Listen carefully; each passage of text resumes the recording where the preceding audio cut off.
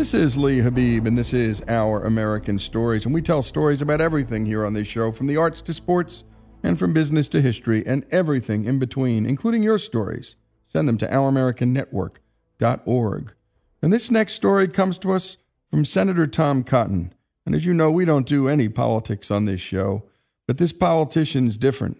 He had gone to Harvard Law School, and, well, he didn't do something ordinary law graduates do. He decided to join the U.S. military at the height of war, and he didn't go as a military lawyer. No, Tom Cotton was deployed to Iraq, where he led the 101st Airborne as an infantry platoon leader. He then, in his next tour, ended up in Arlington National Cemetery in the Old Guard, and the Old Guard being the 3rd United States Infantry Regiment, to our nation's most sacred shrine, the Arlington National Cemetery. You're about to hear excerpts from and stories from his book, Sacred Duty, and it's the story of the Old Guard and, of course, the story of our most sacred national cemetery, Arlington. Every headstone at Arlington tells a story. These are the tales of heroes. I thought, as I put the toe of my combat boot against the white marble. I pulled a miniature American flag out of my assault pack, and I pushed it 3 inches into the ground at my heel. I stepped aside to inspect it, making sure it met the precise standard we had briefed to our troops earlier that day. Satisfied, I moved to the next headstone to keep up with my soldiers. I planted flag after flag, as did the soldiers on the rows around me. Bending over to plant those flags brought me eye level to the lettering on those marble stones. The stories continued with each one. Distinguished Service Cross, Silver Star, Bronze Star, Purple Heart. America's wars marched by. Iraq, Afghanistan, Vietnam, Korea, World War II, World War I. Some soldiers died in very old age, others still were teenagers. Crosses, Stars of David, crescents and stars, every religion, every race, every age, every region of America is represented in these fields of stone. After a while, my hand began to hurt from pushing in the pointed gold tips of those flags. There had been no rain that week, so the ground was hard. I asked my soldiers how they were moving so fast and seemingly pain-free. They asked if I was using a bottle cap, and I said no. Several shook their heads in disbelief. Apparently, missing a bottle cap was a grave sin on par with forgetting your rifle or your night vision goggles on patrol in Iraq. Those kinds of little tricks and techniques were not briefed in that day's written order, but rather they get passed down from seasoned soldiers. After some good-natured ribbing at my expense, one of my privates squared me away with a spare bottle cap, and we kept moving. We finished up, mission complete, came over the radio, and we began the long walk up Arlington's hills and back to Fort Myer. In just a few hours that afternoon, we had placed a flag at every gravesite in this sacred ground, more than 200,000 of them.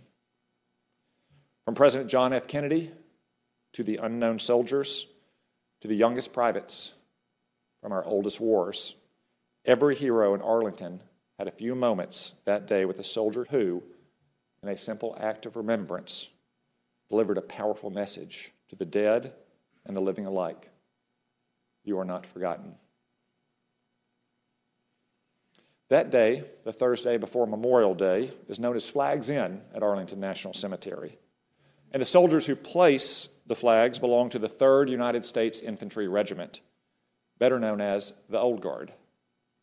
My turn at Flags In came in 2007 between my tours in Iraq and Afghanistan. The Old Guard is literally the Old Guard, the oldest active duty infantry regiment in the Army, dating back to 1784, 3 years older than our Constitution itself. The regiment got its nickname in 1847 from Winfield Scott, the longest-serving general in American history. Scott gave the regiment the honor of leading the victory march into Mexico City, where he directed his staff to take your hats off to the old guard of the Army. The nickname stuck. Perhaps Scott felt an old kinship himself toward the 3rd Infantry because he had fought the British alongside them outside of Niagara Falls 33 years earlier in the War of 1812. But the Old Guard's performance in the Mexican War also merited the honor by itself. Among the few regiments to participate in both of the major campaigns of the war, Monterey in 1846 and Mexico City in 1847, the Old Guard made history alongside American military legends. A young lieutenant later wrote that the loss of the 3rd Infantry and commissioned officers was especially severe in the brutal street-to-street fighting in Monterey. That lieutenant's name was Ulysses S. Grant. Likewise, the 3rd Infantry was part of the main effort the next year at the Battle of Cerro Gordo, the last stand on the road to Mexico City by the famed Mexican general Antonio Lopez de Santa Anna. The Mexicans had a numerically superior force on the high ground of both sides of the only passable road on the way to the capital. But Santa Anna had underestimated the Americans' ingenuity and audacity. With a young captain of engineers blazing the path, the 3rd Infantry hacked through the jungle and crossed many ravines to attack the Mexicans from their rear, finishing them off with a bayonet charge. That captain's name was Robert E. Lee. And to this day, across the river, the Old Guard remains the only unit in the Army to march with bayonets fixed to their rifles in honor of their forerunners' bravery at Cerro Gordo.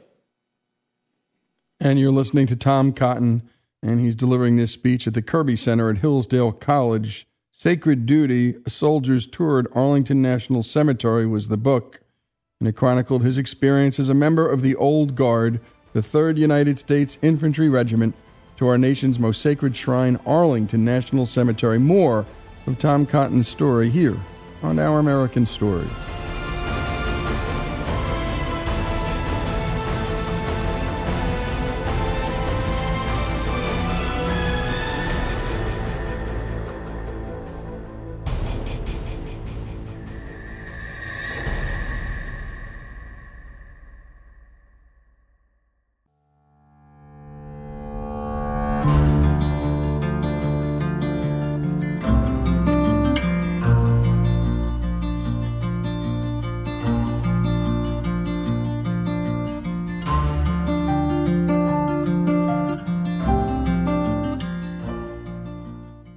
And we continue with Our American Stories and Tom Cotton's story, particularly his serving in the 3rd United States Infantry Regiment, the so-called Old Guard.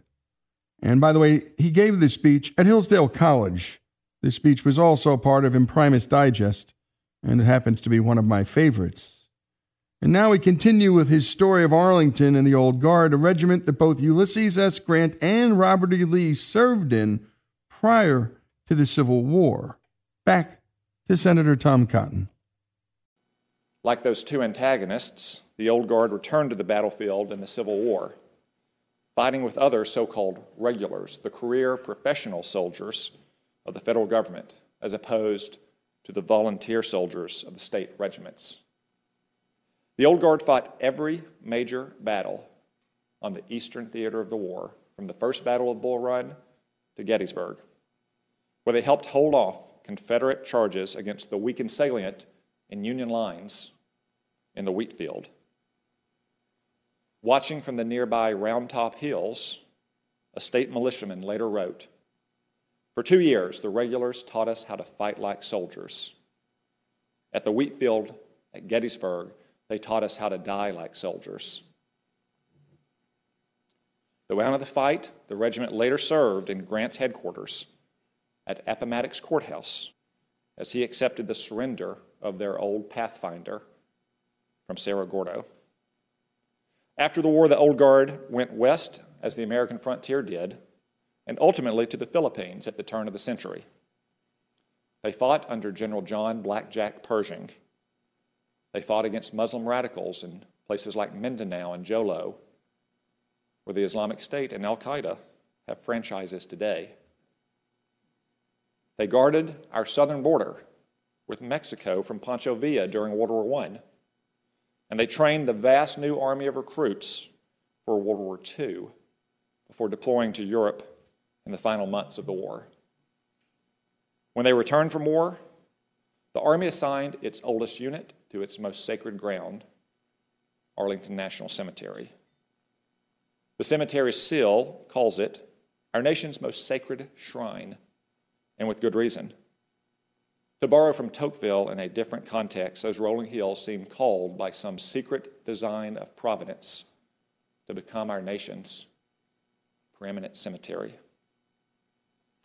George Washington's adopted son, Martha's only surviving son, bought the land that became Arlington in 1778 to be closer to his mother, the only father he had ever known, and their beloved Mount Vernon. George Washington advised him on the purchase in correspondence from his winter camp at Valley Forge. But our national triumph 3 years later at Yorktown shattered the family's dreams. Their son died of a fever contracted there, leaving behind a 6-month-old heir to his land. George and Martha raised that boy, George Washington Parke Custis, as their own. Wash, as he was known, watched up close as General Washington became President Washington. When Wash came of age and inherited the land in 1802, he initially christened it Mount Washington in honor of the adoptive father he revered so much. Though he later renamed it Arlington, Wash used the land as a kind of public memorial in his lifelong mission to honor his father.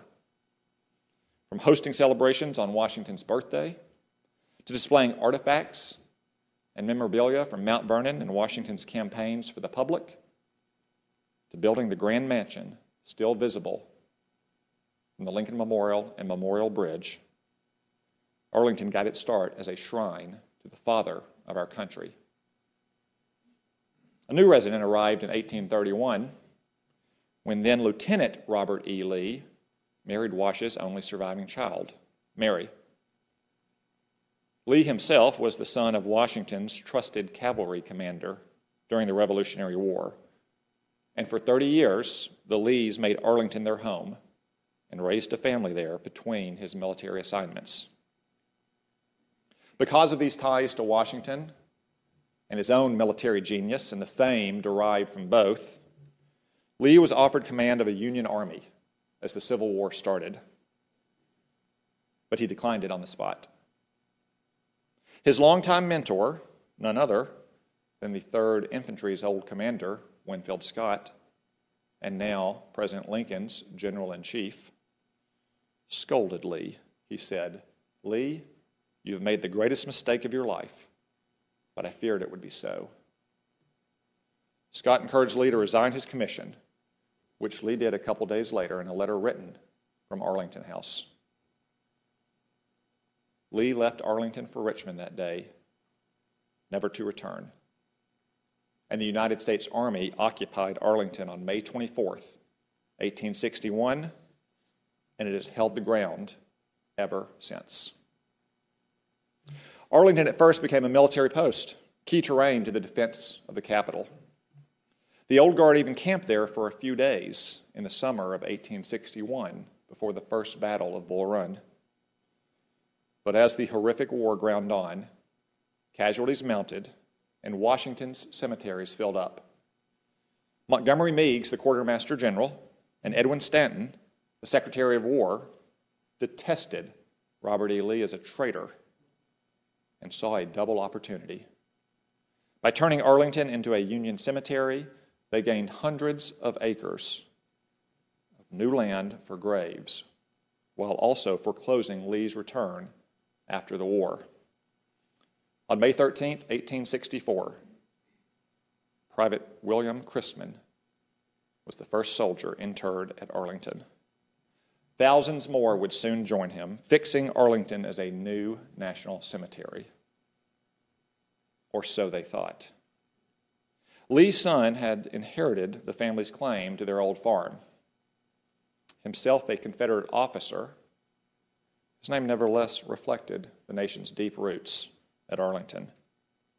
George Washington Custis Lee. Known as Custis, he petitioned Congress to no avail and then sued in federal court to evict the Army as trespassers from the old family farm. United States v. Lee worked its way over the years to the Supreme Court, which finally upheld the Lee's family claim. But fortunately for the government, for the nation, and for the souls at rest in Arlington, Custis was magnanimous in victory, asking only for just compensation. And in 1883, he deeded the land back to the government in return for $150,000. The Secretary of War who accepted the deed was Robert Todd Lincoln, the son of President Lincoln.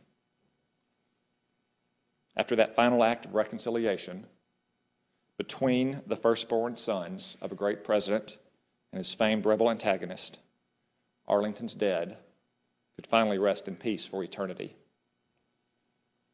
Perhaps then it is fitting, perhaps another one of those secret designs of providence, that our nation's oldest regiment found its final home at our nation's most sacred ground. In 1948, when the Old Guard became the Army's ceremonial unit and official escort to the President. For 71 years, the Old Guard has marched in inaugural parades and performed ceremonies at the White House and the Pentagon and provided color guards and drill teams for events around the Capitol, among many other missions. But one mission takes priority above all else: military honor funerals in Arlington National Cemetery. Funerals first. That was our standard in my day, and it remains the standard today. In manning, in training, in operating, funerals always come first for the Old Guard. Funerals are, as we said, a no-fail, zero-defect mission. While we often perform more than 20 funerals in a day, we knew that for the fallen and their families, each funeral was a once-in-a-lifetime moment, a lifetime in the making. No matter how often we conducted funerals, and most of us performed hundreds and hundreds of funerals, the pressure to achieve perfection for the fallen and their families never relented. And you've been listening to Tom Cotton telling the story of our nation's oldest regiment and also our nation's most sacred cemetery. And what a story it is indeed. And when we return, more of Senator Tom Cotton, his story, his service, his sacred duty, here on Our American Stories.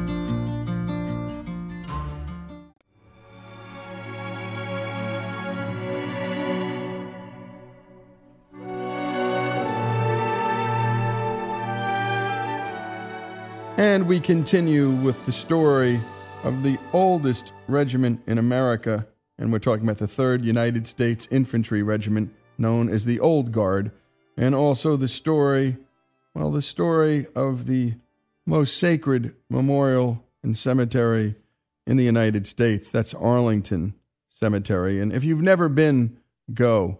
If you're taking a tour of Washington with your family, you must see the work that these men do.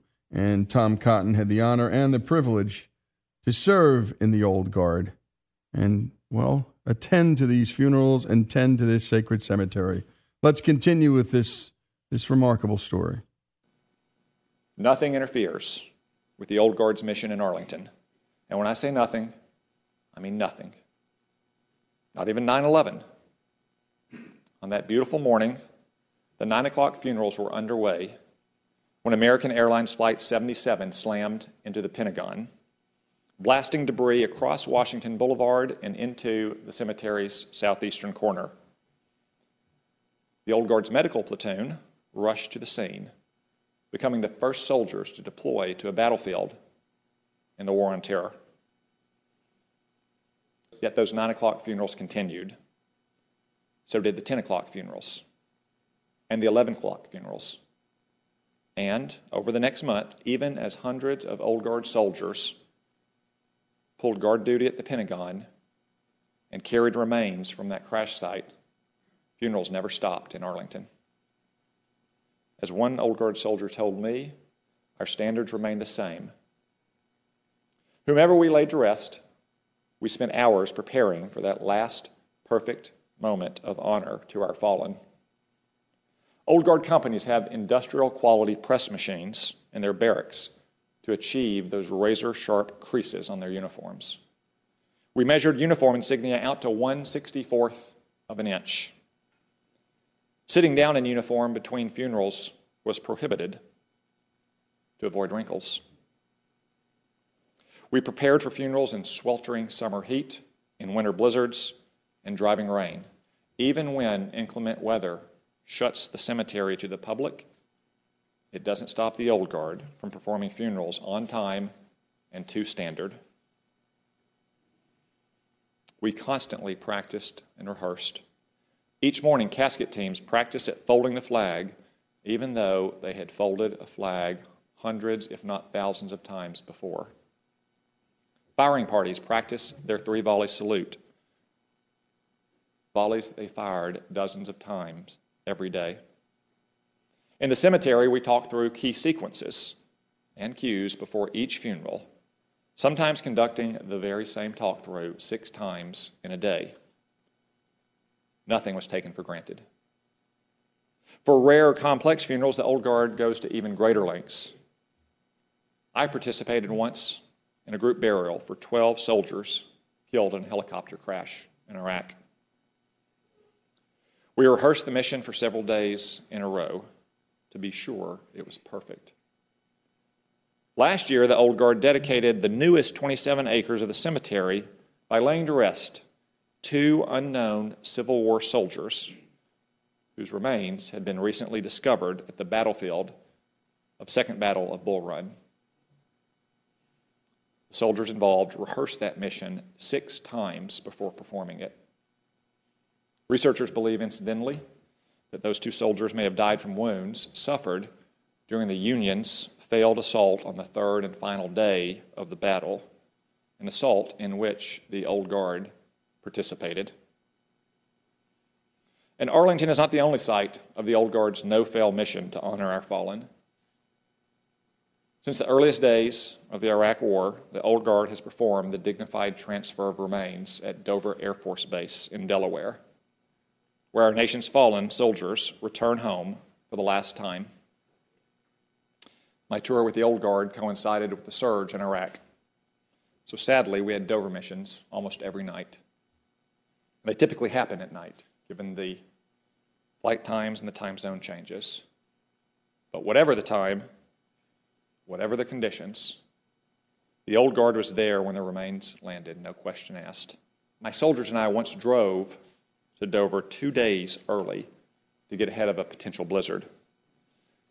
If a soldier was coming home, the Old Guard would be there to honor him. Most Americans have seen the iconic photographs of flag-draped cases at Dover. Few have stood among them on that windy ramp, but Old Guard soldiers have. We've stood alone in the cargo hold, inspecting the flags for the slightest deficiencies.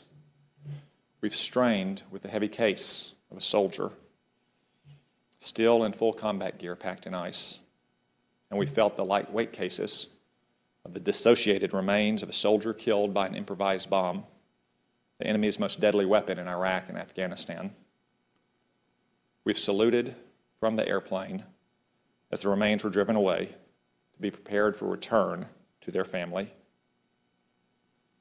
these lonely and poignant moments at Dover, like the Old Guard's unflagging dedication to our fallen in Arlington and its conduct of Flags In over Memorial Day weekend, tells not only a story about our war dead and the soldiers who honor them, but also a story about the nation on whose behalf they serve.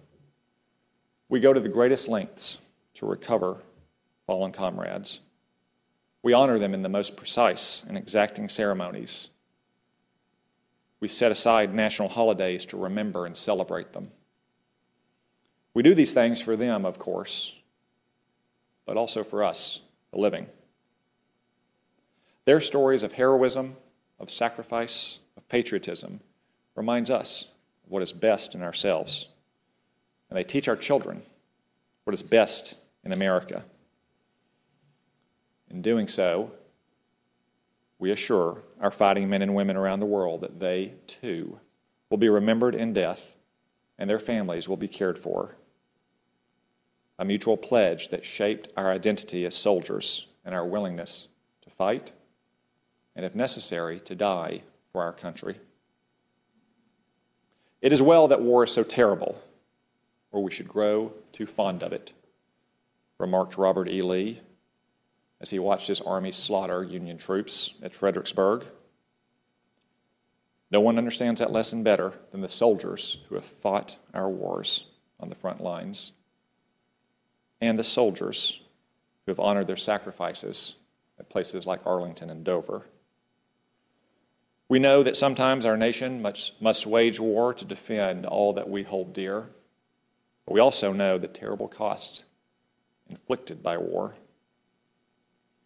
No one summed up better what the Old Guard of Arlington means for our nation than did Sergeant Major of the Army Dan Daly.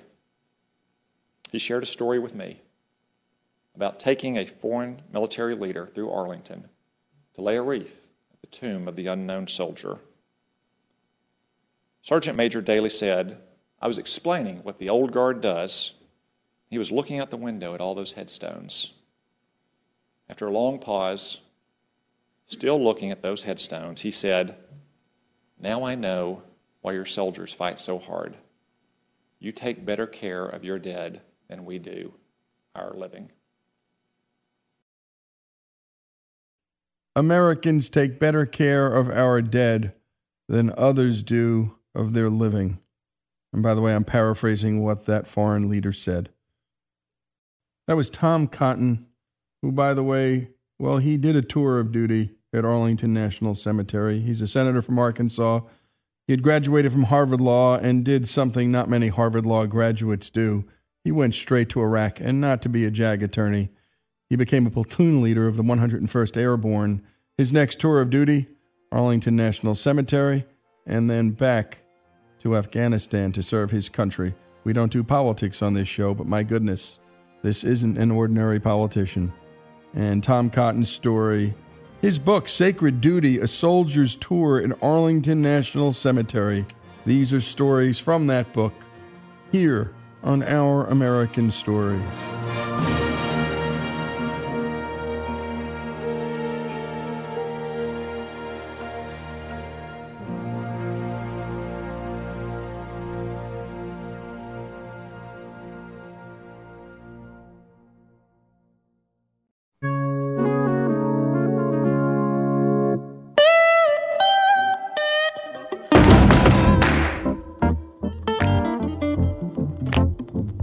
This is Our American Stories, and now it's time for the story of a song.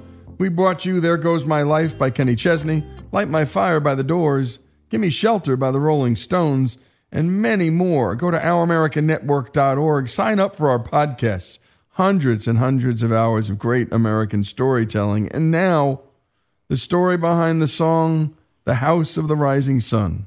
Here's Jesse. I was on assignment in New Orleans, walking towards Bourbon Street, when I heard a grisly voice yelling at me from across the street. "Hey you! Do you know where you're standing?" A disheveled transient yelled. I was petrified.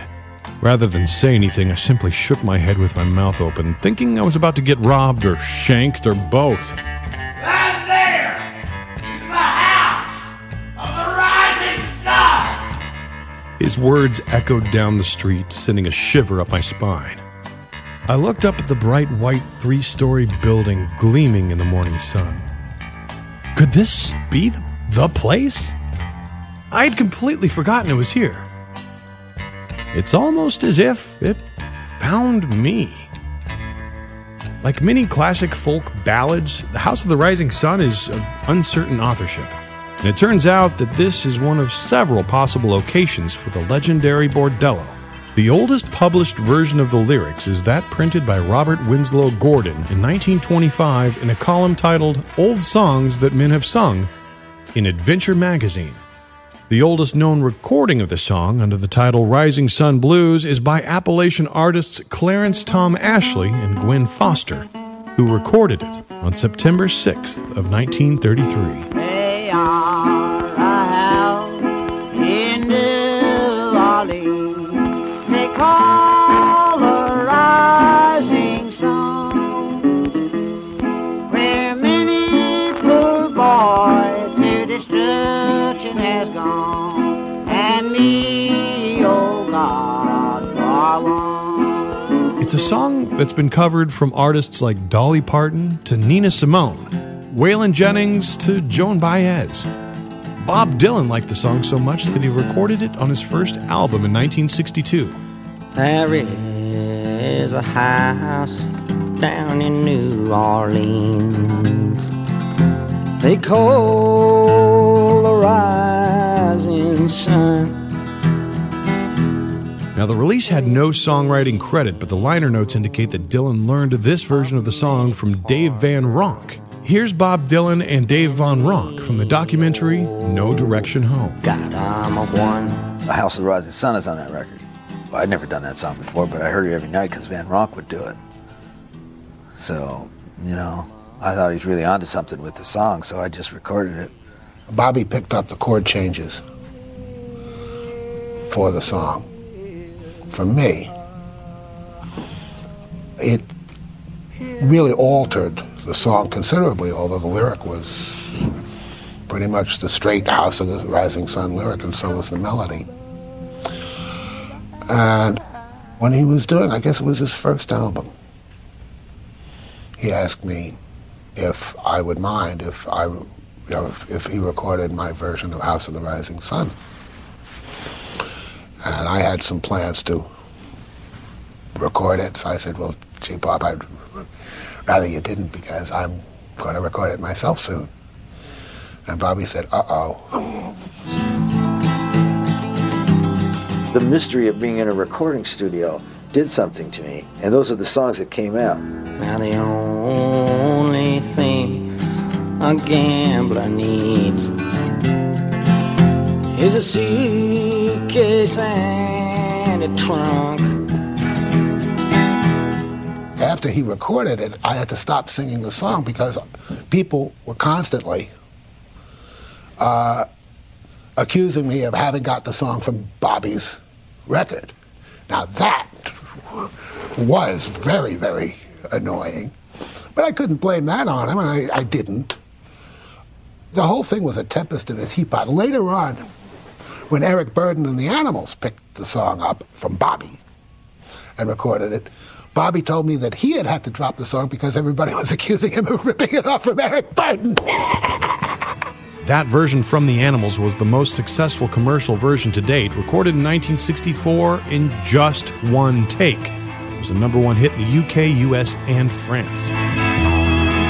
Oh, mother, tell your children not to do what I have done. Spend your lives in sin and misery in the house of the rising sun. When Bob Dylan first heard the Animals version on his car radio, he stopped to listen, jumped out of the car, and began banging his fists on the hood. This was the sound that made Bob Dylan switch from an acoustic guitar to an electric.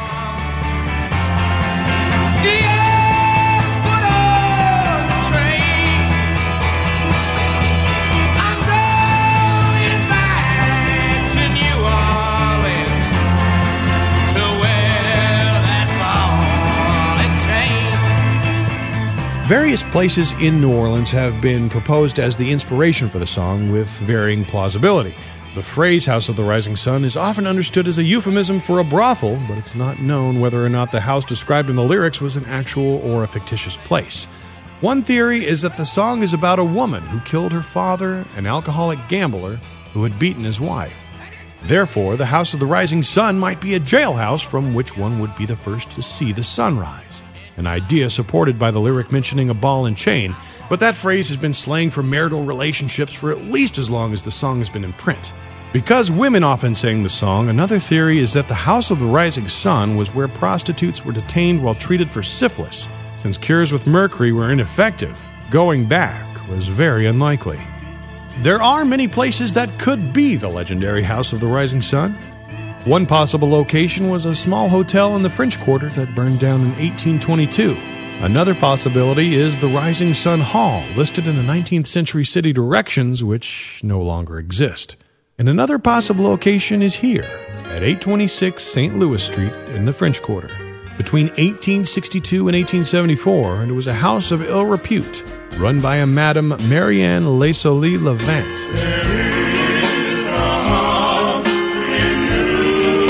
Whose surname means the rising sun in French. Here's the Platters from 1965.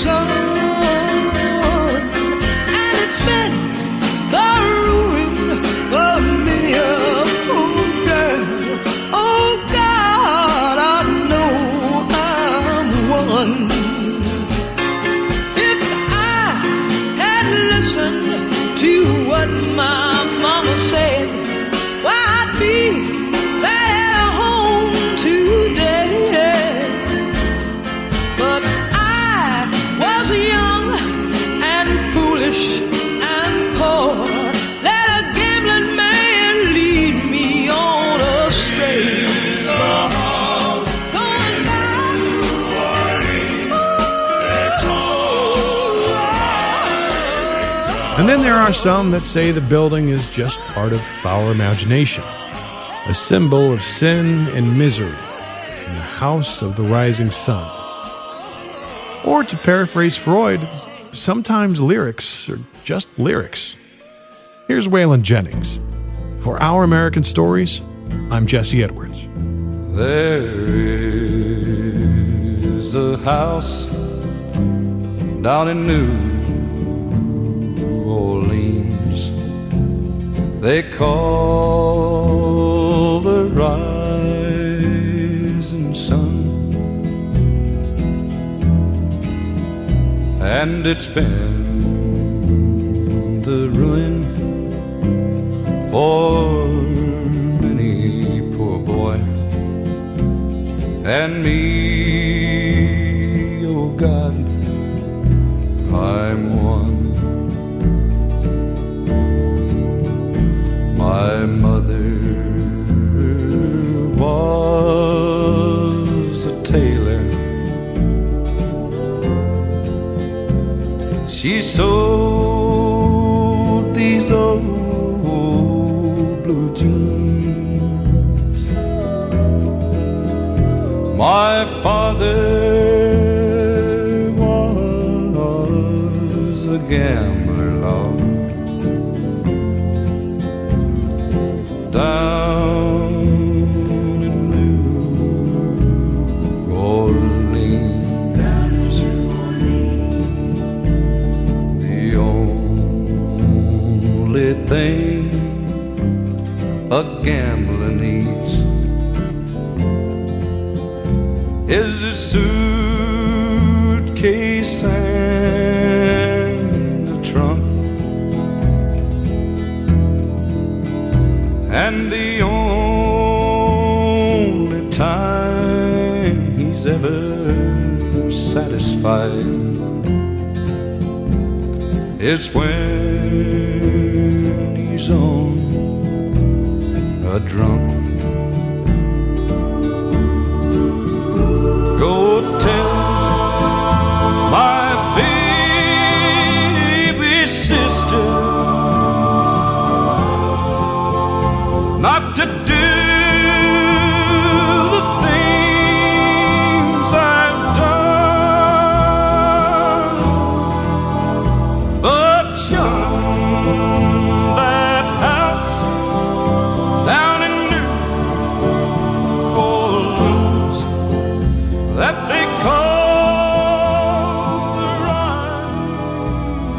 sun, rising sun. There is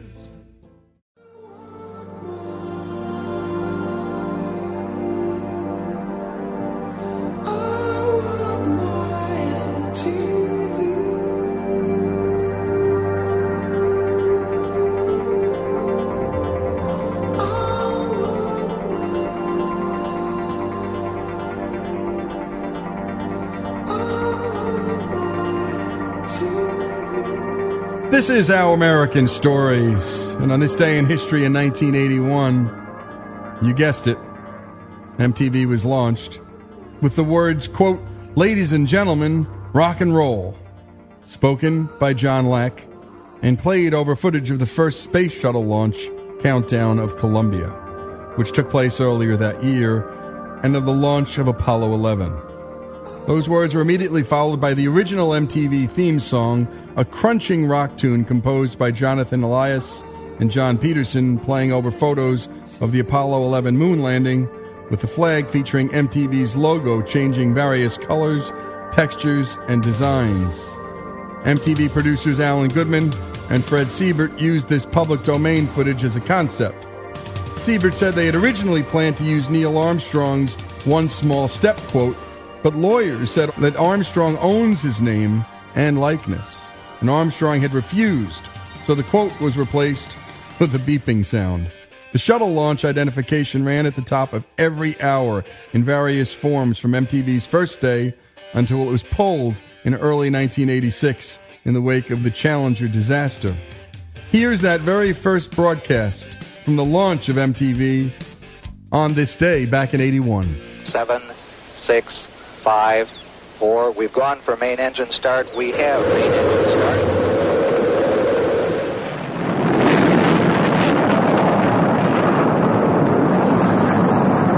Ladies and gentlemen, rock and roll.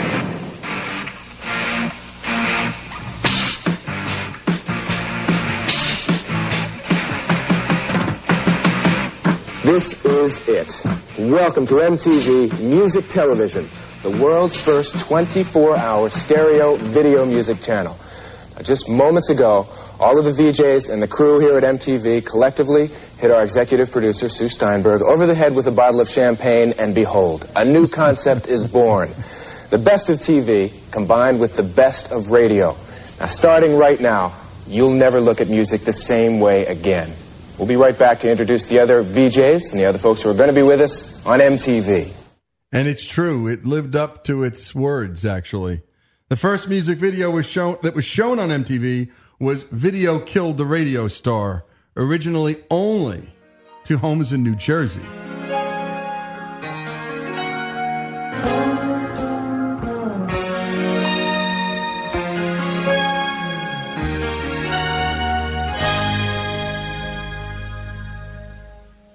I heard you on the wireless back in 52, lying awake intently tuning in on you. If I was young, it didn't stop you coming through. They took the credit for your second symphony, rewritten by machine on new technology, and now I understand the problems you could see. I met your children. What did you tell them? Video killed the radio star. Video killed the radio star. Pictures came. And here's an ad that was shown after the first ever music video aired on MTV. Again, you just heard the song. And right before Pat Benatar's "You Better Run" video aired. In the beginning was the music, but there was no one around to hear it. As the population grew in numbers, music grew in popularity.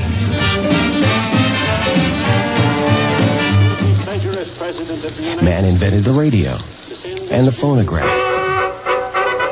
High fidelity made quite a splash. But it was full stereo sound that made the explosion.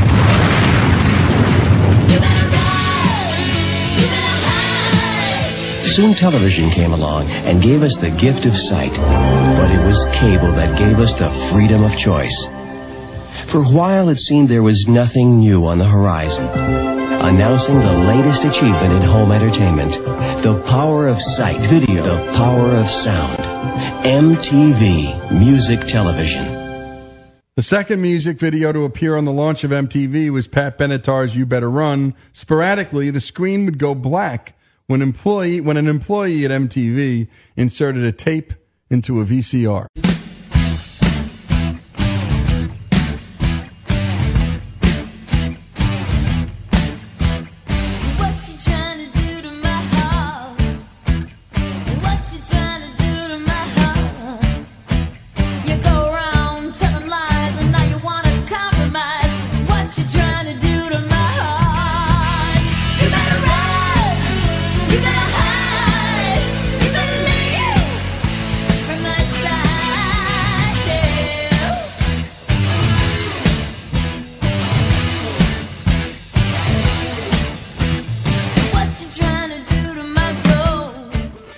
And here's Pat Benatar talking about being featured in the launch of MTV. I remember the day that it began, that MTV began. I want my MTV. They gave us the airtime and when it was going to actually go on television. And I have to tell you that in the course of a week, our lives changed and it never was the same again, ever. What you trying to do to my soul? There were like 5 videos, that's all there were. And they played them 24 hours a day. It was nuts. I mean, it was so much fun because you had no history. I said go away and leave me alone. When I was 26, I was looking to be as outrageous as there wasn't anything that was outrageous enough. I love You Better Run because You Better Run was the very first thing. And it's so pure. I remember the director, he put a fan on and he said, okay, I'm going to turn up the music and I want you to go. And I was like, yo, I don't go, okay? I don't go. And I was so pissed, so mad. So that's why that whole attitude, so it was perfect. MTV's effect was immediate in areas where the new music video channel was carried. Within 2 months, record stores in areas where MTV was available were selling music that local radio stations were not even playing. Men at Work, Bow Wow Wow, The Human League, just a few examples. When we come back, MTV matures. And, of course, MTV Unplugged. When we come back, MTV was born on this day in history.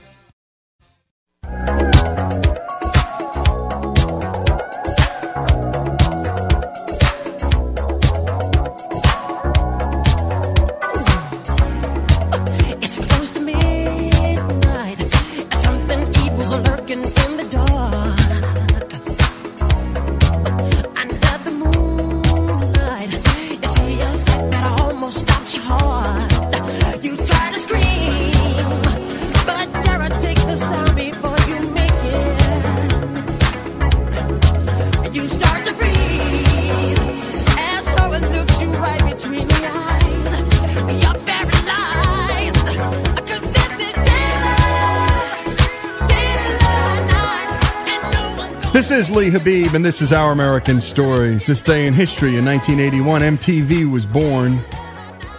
Again, the original purpose of MTV was to be music television, playing music videos 24 hours a day, 7 days a week, guided by on-air personalities known as VJs or video jocks. What a crazy idea. And in the beginning, it's so true. I remember I was in New Jersey and one of the early subscribers. We were lucky we had the right cable package, and we were the test marketers. And there was nothing on. There was nothing. And for a long time, by the way, there was nothing on. But one guy changed it all, really, and raised it to its highest art form. And like the guy, don't like the guy. And I don't know why you don't like the guy, but if you don't, you probably have your reasons. Michael Jackson. And you were listening to Thriller coming in.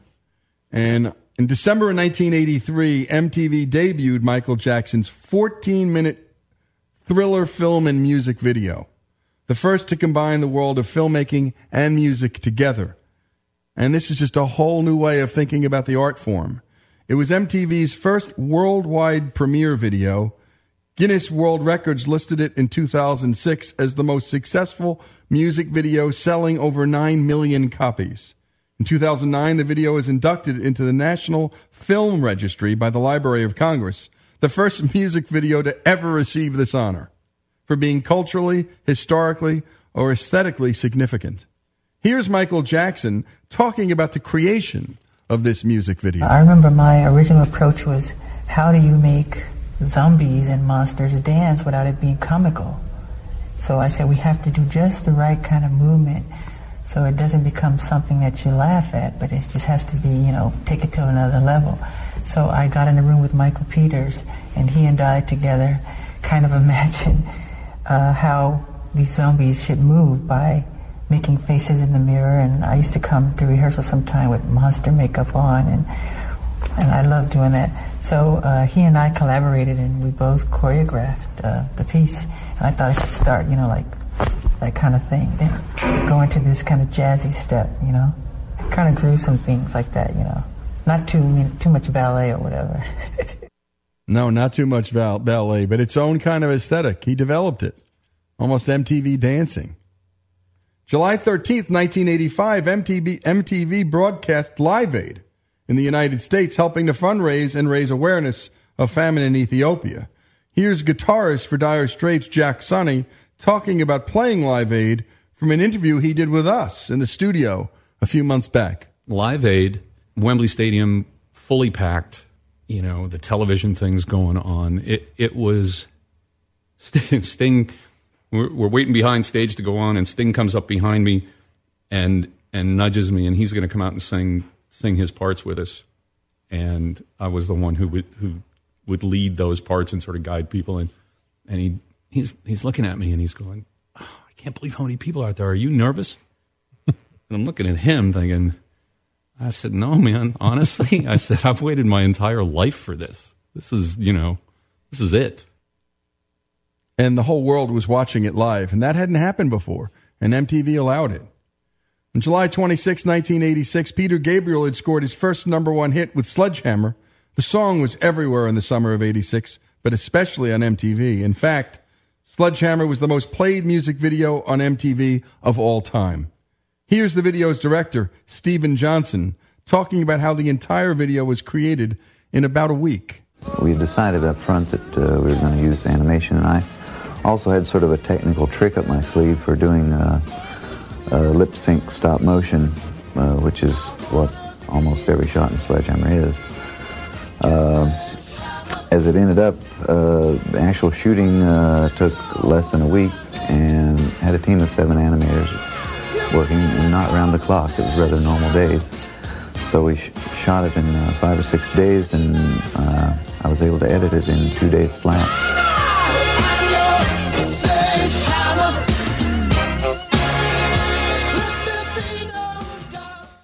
And there wasn't just rock and roll, folks. There was rap.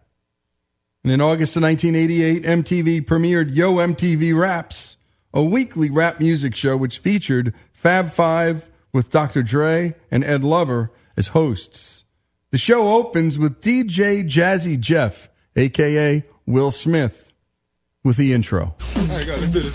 I'm DJ Jazzy Jeff. Hey, yo, I'm the Prince. And I'm Ready Rock C. Hold up, what's this? We want to let everybody know where it's at. It's right here. Yo, MTV Raps. Yo! Hold it now. Yes. Yo, what's up? I'm Jam Master Jay, this is Run DMC, and welcome to Yo MTV Rap Show. And it wasn't just rap, there was programming. In 1993, MTV debuted Beavis and Butthead, an original animated series starring 2 suburban misfits. Greg, this is just his favorite show. Created by Mike Judge, the show was the first spin-off from MTV Awards winning animated variety series Liquid Television. Here's a clip from the very first episode of Beavis and Butthead called Frog Baseball. Dude,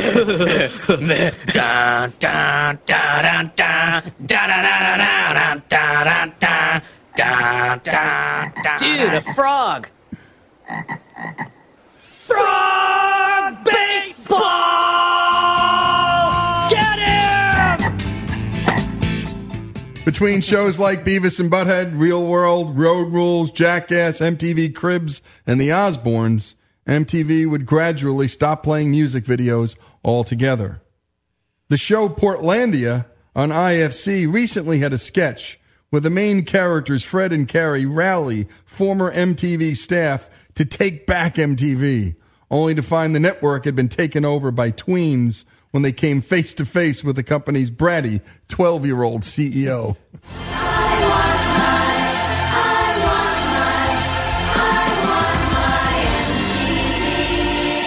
Hi there. I want my MTV. Wait, what? We're here to take over. What? What?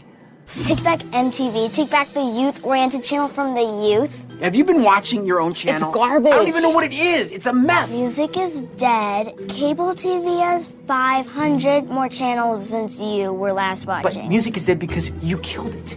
You're killing it. I don't know who raised you or how you got here, but that's not nice. The tweens have taken control. Yeah, but we're taking control. No. Yes. We're in your office. We invaded your space. Now what? You're gonna call security? It's not gonna work. It's our time again. We used to watch shows like 120 Minutes to see cool bands. Yeah, like Sonic Youth. Here's the first thing.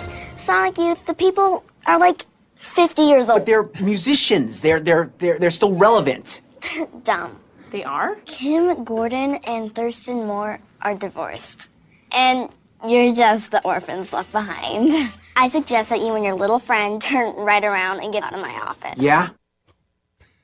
MTV launched MTV Unplugged, though, and this is what separates it, I think, from everything, in 1989. And one of the most memorable Unplugs was Nirvana's Unplugged, where people got to see and hear the real talent behind this band. Here, some MTV producers recall the night that Nirvana recorded and performed their first and only Unplugged album. It was quiet. You could hear a pin drop. I mean, it was the most amazing setting. At the same time, there was this intensity and sort of electricity in the room. Good evening. There was a feeling in the air in that room. The room was packed. You know, we had more people than we could fit. The fire marshal almost shut us down. You could really feel the buzz, though, in the room. Like, I think people really knew that they were seeing something special and unique, and that it was probably a once-in-a-lifetime shot. You know, it was on MTV itself back when they were not only playing lots of music and originating great music like the Unplugged series, but you also heard music news and entertainment news. Way before there was TMZ, there was MTV. And Kurt Loder actually made the national and international announcement of Cobain's death. And it was just one of those days you can't forget. And there were so many other great acts that MTV caught Unplugged. Bennett, and that's Tony. Bruce Springsteen, 9 Inch Nails, R.E.M., and of course Page and Plant. But for me, the best was seeing Eric Clapton, the guitar god, stripped of his electric guitar, doing some of his greatest compositions unplugged. Let's take a listen. See if you can spot this one.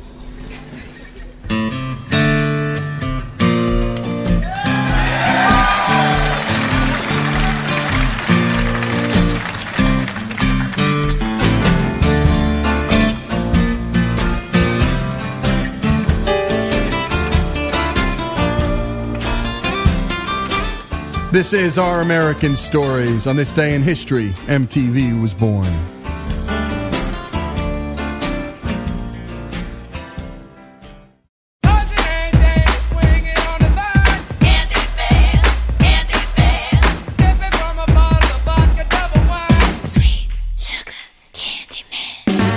This is Lee Habib, and this is Our American Stories, and we love to tell stories about music.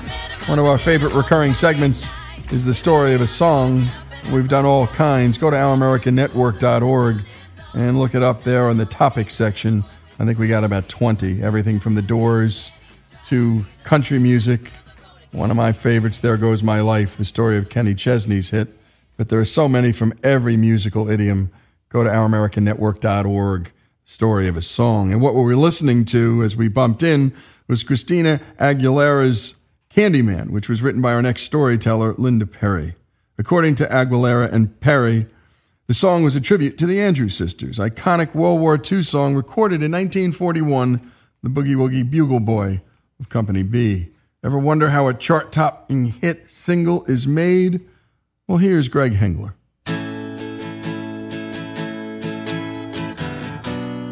Most of our Story of a Songs have been based on timeless and relatively deep songs.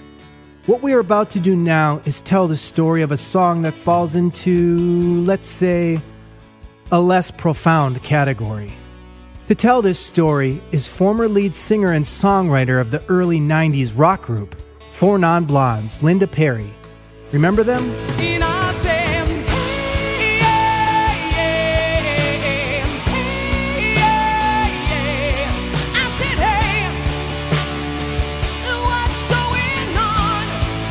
Linda Perry left the band in 1994, started 2 record labels, and began writing and producing hit songs for the likes of Gwen Stefani, Adele, Alicia Keys, and Christina Aguilera.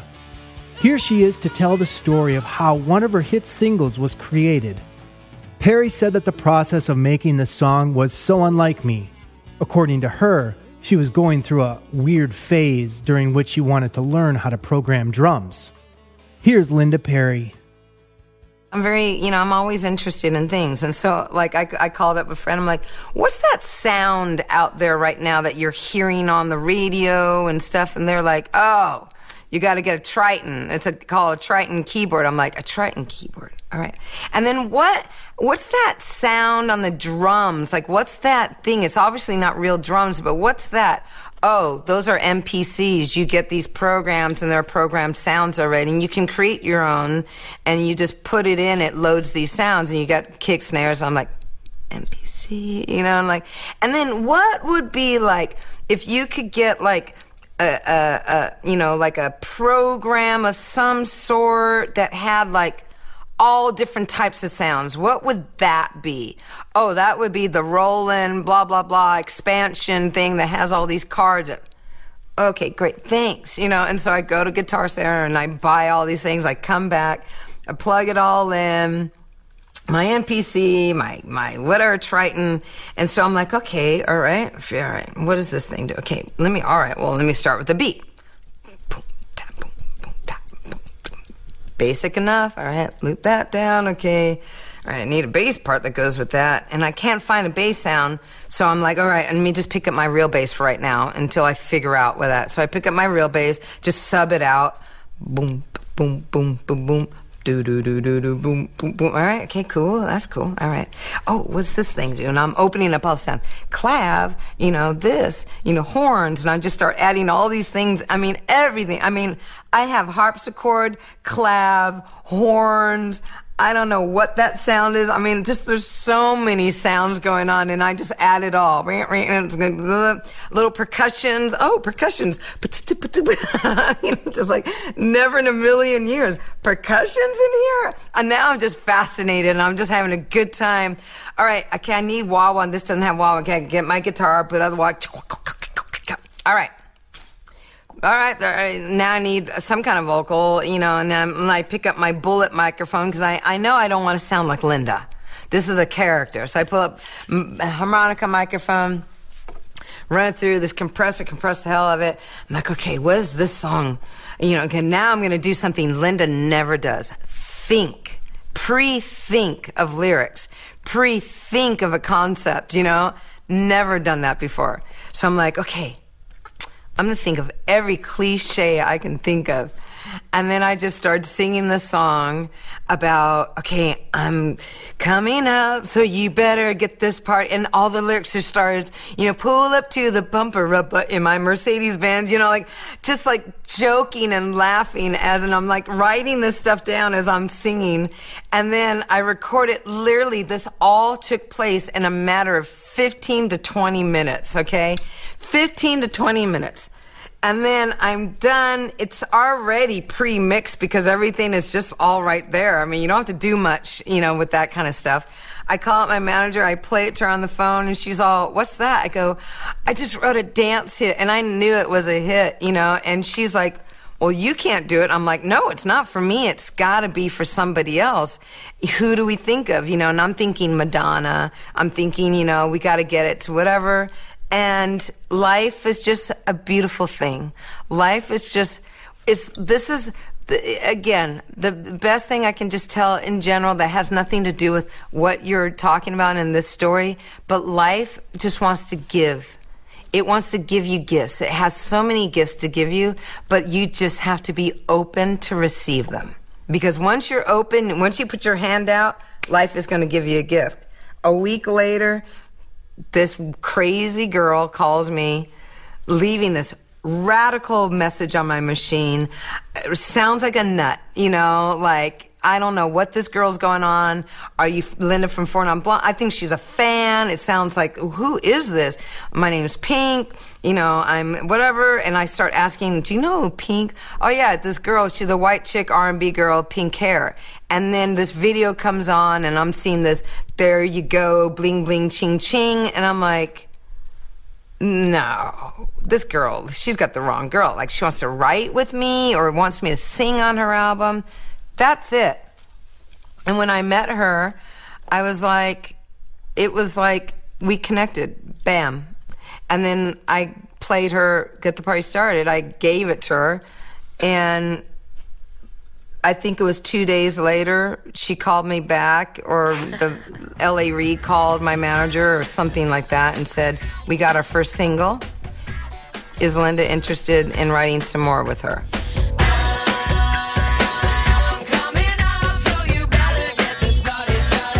Get the Party Started was released November 2001 as the lead single to her album Misunderstood and peaked at number 1 on the American charts. It became a worldwide hit, reaching number 1 in Australia, Ireland, New Zealand, Romania, and Spain. In 2002, Pink headlined a tour of America, Europe, and Australia, the Party Tour, as well as becoming a supporting act for Lenny Kravitz's American tour.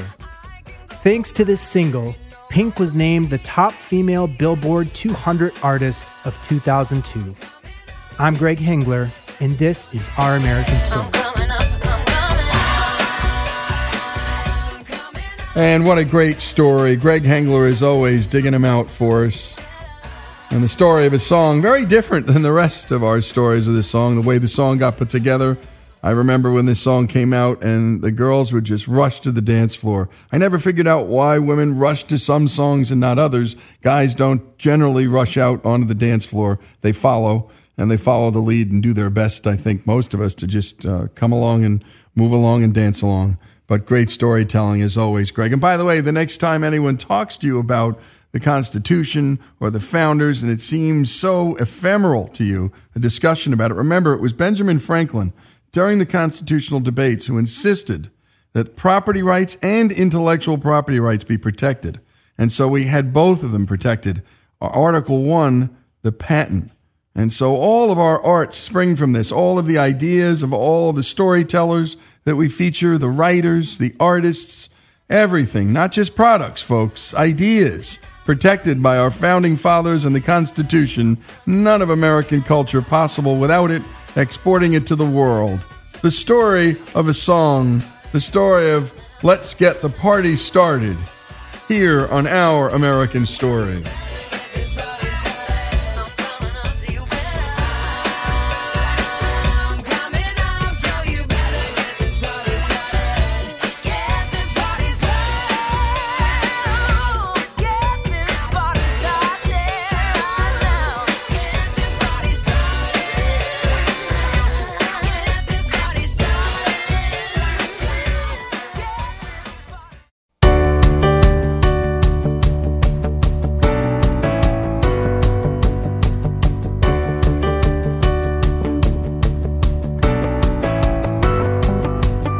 This is Our American Stories, and in this next story, we're going to take a look back at one of the best and weirdest stand-ups to ever hold a mic. And by the way, we've done a lot on comedians.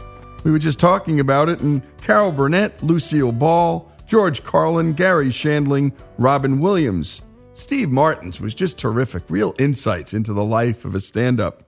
Joan Rivers, what a life. Johnny Carson, just terrific stuff there. And my personal favorite, Don Rickles, whose act would be against the law today. And we did an hour on his life, and what a life it was. And now, Mitch Hedberg. He was an old-fashioned one-line spitter like Henny Youngman and an observer of the foibles of everyday life like Jerry Seinfeld. But the simplicity of his format obscured the qualities of his work that made him a legend. Quote, every book is a children's book if the kid can read. It's just one good example of classic Hedberg writing. Mitch never tried to speak about issues as most comics do. Instead, he was telling jokes about, well, ducks. Here's Mitch's story. Ladies and gentlemen, I'm extremely proud to present Mitch Hedber.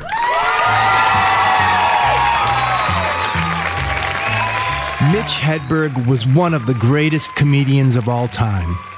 He might not be a household name like George Carlin or Louis C.K., but he'll always be remembered for his signature style and unconventional offbeat delivery. Yeah, I got to write these jokes, so I sit at the hotel at night, I think of something that's funny, then I go get a pen and I write it down. Or, if the pen's too far away, I have to convince myself that what I thought of ain't funny. His comedy typically featured short, sometimes one-line jokes mixed with absurd elements and non sequiturs. I've always wanted to have a suitcase handcuffed to my wrist. All right. My friend asked me if I wanted a frozen banana. I said no, but I want a regular banana later, so yeah.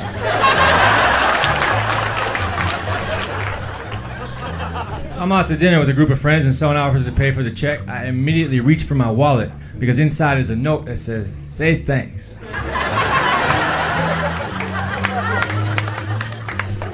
I used to do drugs, I still do, but I used to too. Mitch displayed a visible delight in being on stage, and he embodied a warmth that would draw his audience into his world. I'm against picketing, but I don't know how to show it. He earned a cult following and the admiration of his fellow comics. I order the club sandwich all the time, and I'm not even a member, man. I don't know how I get away with it. I like my sandwiches with 3 pieces of bread. So do I. Well, let's form a club. Okay, but we need some more stipulations. Yes, we do. Instead of cutting the sandwich once, let's cut it again. Hell yeah, 4 triangles. We'll position them into a circle. And in the middle, we will dump chips. Or potato salad. Cool, I can deal with that. Let me ask you a question. How you feel about frilly toothpicks? I'm for 'em. Well, this club is formed then. I like to take a toothpick and throw it in the forest and say, you're home. Born in St. Paul, Minnesota, Hedberg moved out when he turned 18 to pursue his dream of being a stand-up comic. You know, when it comes to racism, people say, I don't care if they're black, white, purple, or green. Oh, hold on now. Purple or green, you gotta draw the line somewhere. To hell with purple people. Unless they're suffocating. Then help them. He lived out of his car and honed his routine and built his reputation playing comedy clubs across the country throughout the 1990s. Here's fellow comedians Shard Hogan, Doug Stanhope, Dave Attell, and Chuck Savage. The unique thing about Mitch is that he didn't do a lot of typical setup type, jokes. It was just so much different than anything anyone was doing or is doing today. Here was a guy standing on stage with his eyes closed, just kind of doing this, thoughts, basically, that were like hilarious and so out there. And as a comic, you kind of always know where the joke's going, With his stuff, it blew me away. A good comic says funny things, and a great comic says things funny. And that's what Mitch did. He said things funny. When someone tries to hand me out a flyer, it's kind of like they're saying, here, you throw this away. It's weird to hear that a guy who made his living performing in front of people was terrified of doing so. But Mitch Hedberg had severe stage fright. And so the prototypical Hedberg performance involved dark sunglasses, long hair draped over his eyes, and set-long staring contests with the floor. And finally, Mitch would bookend this list by completely closing his eyes to keep the crowd at an even safer distance. You know, on TV, when they have a fishing show on TV, they catch the fish, but they let it go. They don't want to eat the fish, but they do want to make it late for something. Where were you? I got caught.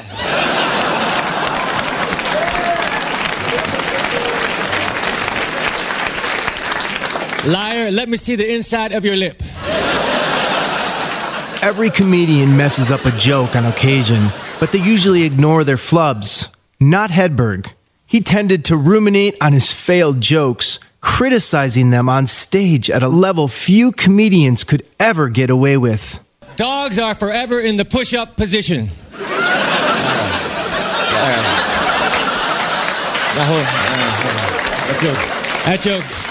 That joke is dumb. I'm aware of that. Advil has a candy coating. It's delicious. Then it says right on the bottle, do not have more than 2. Well, then do not put a candy coating around it. For I cannot help myself. Let me have 10 Advil. I got a sweet tooth. I think I screwed part of that joke up. I apologize about that. Deadspin likened it to him breaking the fourth wall. In an odd way, it made him even more endearing and relatable to his fans. I find that Duck's opinion of me is very much influenced over whether or not I have bread. You know that, Petra's Farm Bread, that stuff is fancy, man. It's wrapped twice. You open it, and it still ain't open. That's why I don't buy it. I don't need another step between me and toast. Hedberg's innovative onstage persona brought him to the doorstep of fame, and he soon earned top billing. At the 1998 Montreal Comedy Festival, Mitch wowed the crowd. I got a king-size bed. I don't know any kings, but if one came over, I guess he'd be comfortable. Oh, you're a king, you say. Well, you won't believe what I have in store for you. It's to your exact specifications. When I was a boy, I laid in my twin-size bed and wondered where my brother was. All right. I had a cold sore. I put some Carmex on it. Carmex is supposed to heal cold sores. I don't know if it does, but it will make them shiny and more noticeable. Thank you so much. Thank you.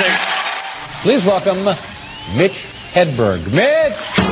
As an encore, Mitch booked the ultimate stand-up gig, a spot on The Late Show with David Letterman. I got a V-neck shirt on, man. I like V-necks, you know? And I hate turtlenecks, man. A turtleneck is like being strangled by a really weak guy. All day.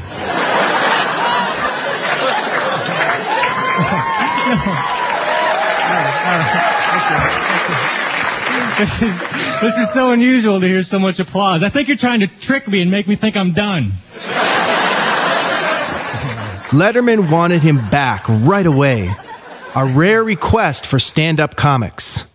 By the end of 1998, Mitch landed a $500,000 TV deal with Fox and starred in his own special for Comedy Central. He was even dubbed the next Seinfeld by Time magazine. This shirt is dry clean only, which means it's dirty. By the early 2000s, Mitch was performing 300 shows a year, and sometimes 3 in a night. Hedberg never passed on a job, even at the peak of his fame, because he had been rejected so many times in his career that he felt if he didn't say yes, he might not be given the opportunity to perform again. I went to a pizzeria. I ordered a slice of pizza. The dude gave me the smallest slice possible. If the pizza was a pie chart for what people would do if they found $1 million, this dude gave me the donate to charity slice. I would like to exchange this for the keep it. Ultimately, Mitch's drive to succeed and his drug use, most notably heroin, took him over the edge. This morning, we've learned a popular comic from St. Paul has passed away. Mitch Hedber died in a hotel room in New Jersey on Wednesday. Hedber died of a massive heart attack caused by drug abuse on March 29th, 2005. Mitch was not the next Seinfeld, but he never needed to be. He was Mitch Hedberg. As a comedian, you have to start the show strong and you have to end the show strong. Those are the two key elements. You can't be like pancakes, all exciting at first, but then by the end, you're sick of them. I'm Greg Hengler, and this is Our American Stories.